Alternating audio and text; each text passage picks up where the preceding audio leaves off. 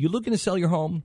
At realestateagentsitrust.com, our goal is to ease the stress of home selling by helping you sell your home as quickly as possible at the best price possible. Hi, it's Glenn Beck, and I want to thank you. In just the last few months, thousands of Blaze Radio listeners just like you have contacted our agents.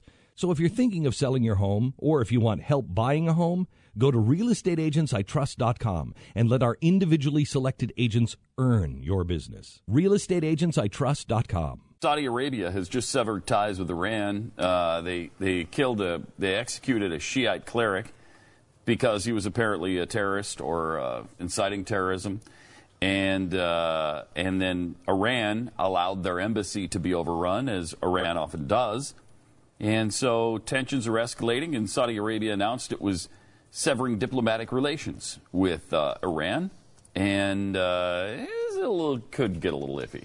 If war breaks out between Iran, Saudi Arabia, and shuts off oil production. Now we still get a considerable amount. We get 13% of our oil ish from Saudi Arabia, which isn't a massive amount. I mean, this would affect Europe much more. I think we could replace Saudi Arabia's production fairly easily. Maybe we stop exports, which we just began again. But we have enough oil right now that we could see this through. Other countries, not so much. And the cost of oil per barrel would probably double or triple at least, and it'd be a problem. It'd be problematic. Right now, gas prices in Texas, just went to a place over the weekend on, I think, Saturday, $1.59 a gallon. Yeah. $1.59. I never thought I'd see that price ever again in my lifetime. I never did either. And here it is. It's unbelievable. I mean, it's great when you go to the pumps. It's great. It's fantastic. It's like you don't even think about it, which is the exact opposite of what the Obama administration wants. They had their energy. Stephen Chu, their energy secretary, wanted $6 or $8 a gallon gas. Fortunately, they didn't get there. They didn't get there, but they want it for the reason to say people will care about their dumb climate crap. Mm-hmm. They will care about their solar panels when there is an issue with oil. They want to and again, there's nothing wrong with any of these new technologies, but the government subsidies are the things we always talk about. And they want to force people into doing it. They want to punish oil companies. They want to punish other sources of energy, and they do this kind of constantly. It's kind of their thing. So $1.50 gas is really bad for them because people will say, well, I'm not going to switch to an electric car or some hybrid now. I mean, gas is cheap. Mm-hmm. At $1.59, I never thought I'd see it again. Do you think there's a chance we see gas under $1 a gallon? Well, I don't, but I didn't think we'd get here either. So maybe. Maybe. Oil's down again today. It's what? It's 37 per barrel? $37 a barrel or something? Yep. For West Texas crude? Is it light sweet? Or is it light and sweet. It's delicious, actually. People don't even know. It's really good. I think that's one of If you drink it right out of the tap, yes, that's when it's delicious. The best. Mm-hmm. Delicious. It's light and sweet. Mm-hmm. No calories. None. But delicious. Yeah.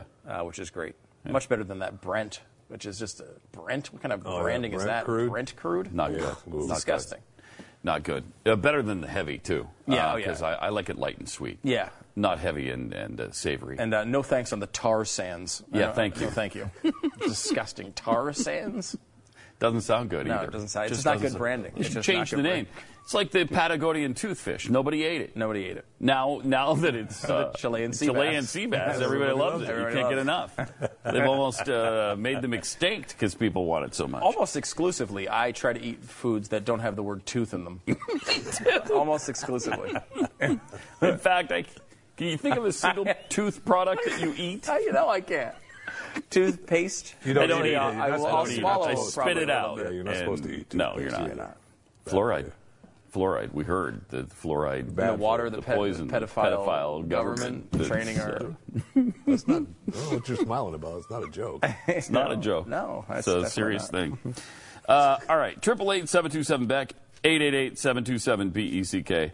So apparently this whole thing illustrates the kingdom's new aggressiveness. So Saudi Arabia a little more aggressive under King Salman. It's actually pronounced Salman. But during his reign, Saudi Arabia has led a coalition fighting Shiite rebels in Yemen and staunchly opposed regional Shiite power Iran, even as Tehran struck a nuclear deal with world powers. Iran's top leader warned Saudi Arabia of divine revenge over the death of this cleric, while Riyadh accused Tehran of supporting terrorism in a war of words that could escalate. And, of course, we'll be sucked into all this. There's King Salman right there. It looks like a wonderful man. I like his choice in headwear. Yeah, he's styling it.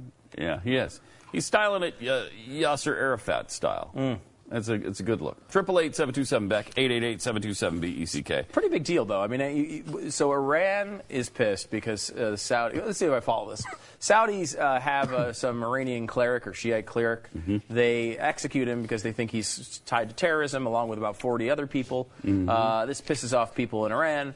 They go and they protest the Saudi embassy. They storm it. They don't actually kill anybody this time, which is nice of them. They don't take any hostages this time, which is nice of them. But Saudi Arabia's like, all right, you know what? No more. We're sick of these people. And they didn't like them anyway. They didn't want to do this anyway. They were pushed into having relations with, which you never want to push someone into having relations with Iran. Oh, it's rape. Yeah, that's called rape. It's called rape. So they were raped into having these relations with with Iran in the first place. They didn't want it. They did it probably to appease us, as we are saying, oh, we're going to have a great deal with Iran. And, I mean, this is over a long period of time. It's not just us. But and they kept it together, and now they're saying, screw it. We're done. So that, again, I said this on radio, but think of the situation we're in the Middle East where all this oil is, where you have a disaster going on in Syria and Iraq, where you have a group of people trying to start a caliphate and succeeding so far. In the same region, Afghanistan, the Taliban now has more territory than at any time since 2001. Good job, Barack. No, seriously, good job. You've got Iran and Saudi Arabia going at each other. Turkey and Russia are, Turkey's shooting down Russian planes in the middle of that freaking environment. All these changes of government, all these things that have gone on in the Middle East. The price of oil dropped 70%. It's bizarre. Huh? How is that possible? Really? Yeah, it's surprising at the very least. Yeah, it does feel it's upside down. And usually, even the hint or threat of some problem raises prices. That used to be what happened. A ton. I mean, you look at the huge spike that happened around Hurricane Katrina as that came in. Yeah. Just the hint of it could knock out a lot of those Gulf oil operations. Went up to triple digits oil at that time. It's kind of a big deal usually with these events, and for whatever reason, right now, it's no big deal. It's incredible to me. And I think a lot of it is fracking. I think a lot of it is, the U.S. has had somewhat of a resilient production level. But I mean, that can't last forever, right? These guys, they can't produce oil at these numbers. No. And if the price of oil stays this low, first of all, a lot of people are going to be out of work, which is bad, locally, particularly here in Texas, but in many other areas as well. I mean, energy's become a big industry. But a lot of people are going to be out of work. But also, at some point, there's going to be a problem with supply. And which is what the Saudis banking on, right? I mean, that's they keep the price dropping until that happens and then back up the prices. Yeah, because, I mean, already U.S. oil production has started to fall. Yeah. It's already started to fall. And we only have a gap of about 1.5 million barrels a day. So 1.5 million barrels a day of supply and demand. We have a lot of stockpiles, obviously, because they've been building up because of production has been so high. But, I mean, that's not a big amount. No, it's not. I mean, sounds like a big amount, but it's not. It's not. Because we use so much. It's like 10 million a day. It's the smallest percentage. 10 barrels. I think, is it 10 or is it 20 million barrels global, a day? I think we use 96 million a day. So 1.5 million is the gap there. It's the smallest percentage-wise that there's ever been, I think. Wow. Or at least in recent memory. Because, there's been smaller gaps, but percentage-wise not as much. So, again, that's, you have an extra million. Now, are you saying our gap is 1.5 million barrels or worldwide? Global. The global gap is 1.5. Yeah. Wow. Oh, that's even That's less. even worse than I thought. It's even worse. That's worse than I What thought. are you talking about? I misunderstood that. 1%? I mean, one of these countries, one rocket hits a Saudi oil field and then it goes down for a while, you're all of a sudden have $10 a barrel. Yeah, and look, a gallon. There are stockpiles that you'd go in. It wouldn't be an immediate thing, but like if you can't keep those numbers up, and a lot of them come from U.S. fracking, where a lot of the production from these wells are front loaded. You go in, I'm no fracking expert, but I've read enough about it where you go in and you get about half of the production from a well in the first 6 months to a year. So once you get past that, it's all, you're still trickling out, you're still getting something, but it's you get a lot of it at the very beginning. And, you look at this, they have this thing called the rig count that comes out every week, and it makes, some news when it comes out. It was at I think we had 1,500 rigs operating in the United States in 2014 when oil prices were over 100. Now we're down to 500, give or take. Wow. I mean, think of it. You've cut. That's a lot. You've cut 2/3 of the exploration. So when these things stop producing as much oil, what happens? I just think you're going to see at some point a rise in these prices. I mean, something's going to. Well, yeah, there's got to be something's got to give. It can't stay at these levels forever, can it? It's probably why. Probably will. It's a good idea to get prepared.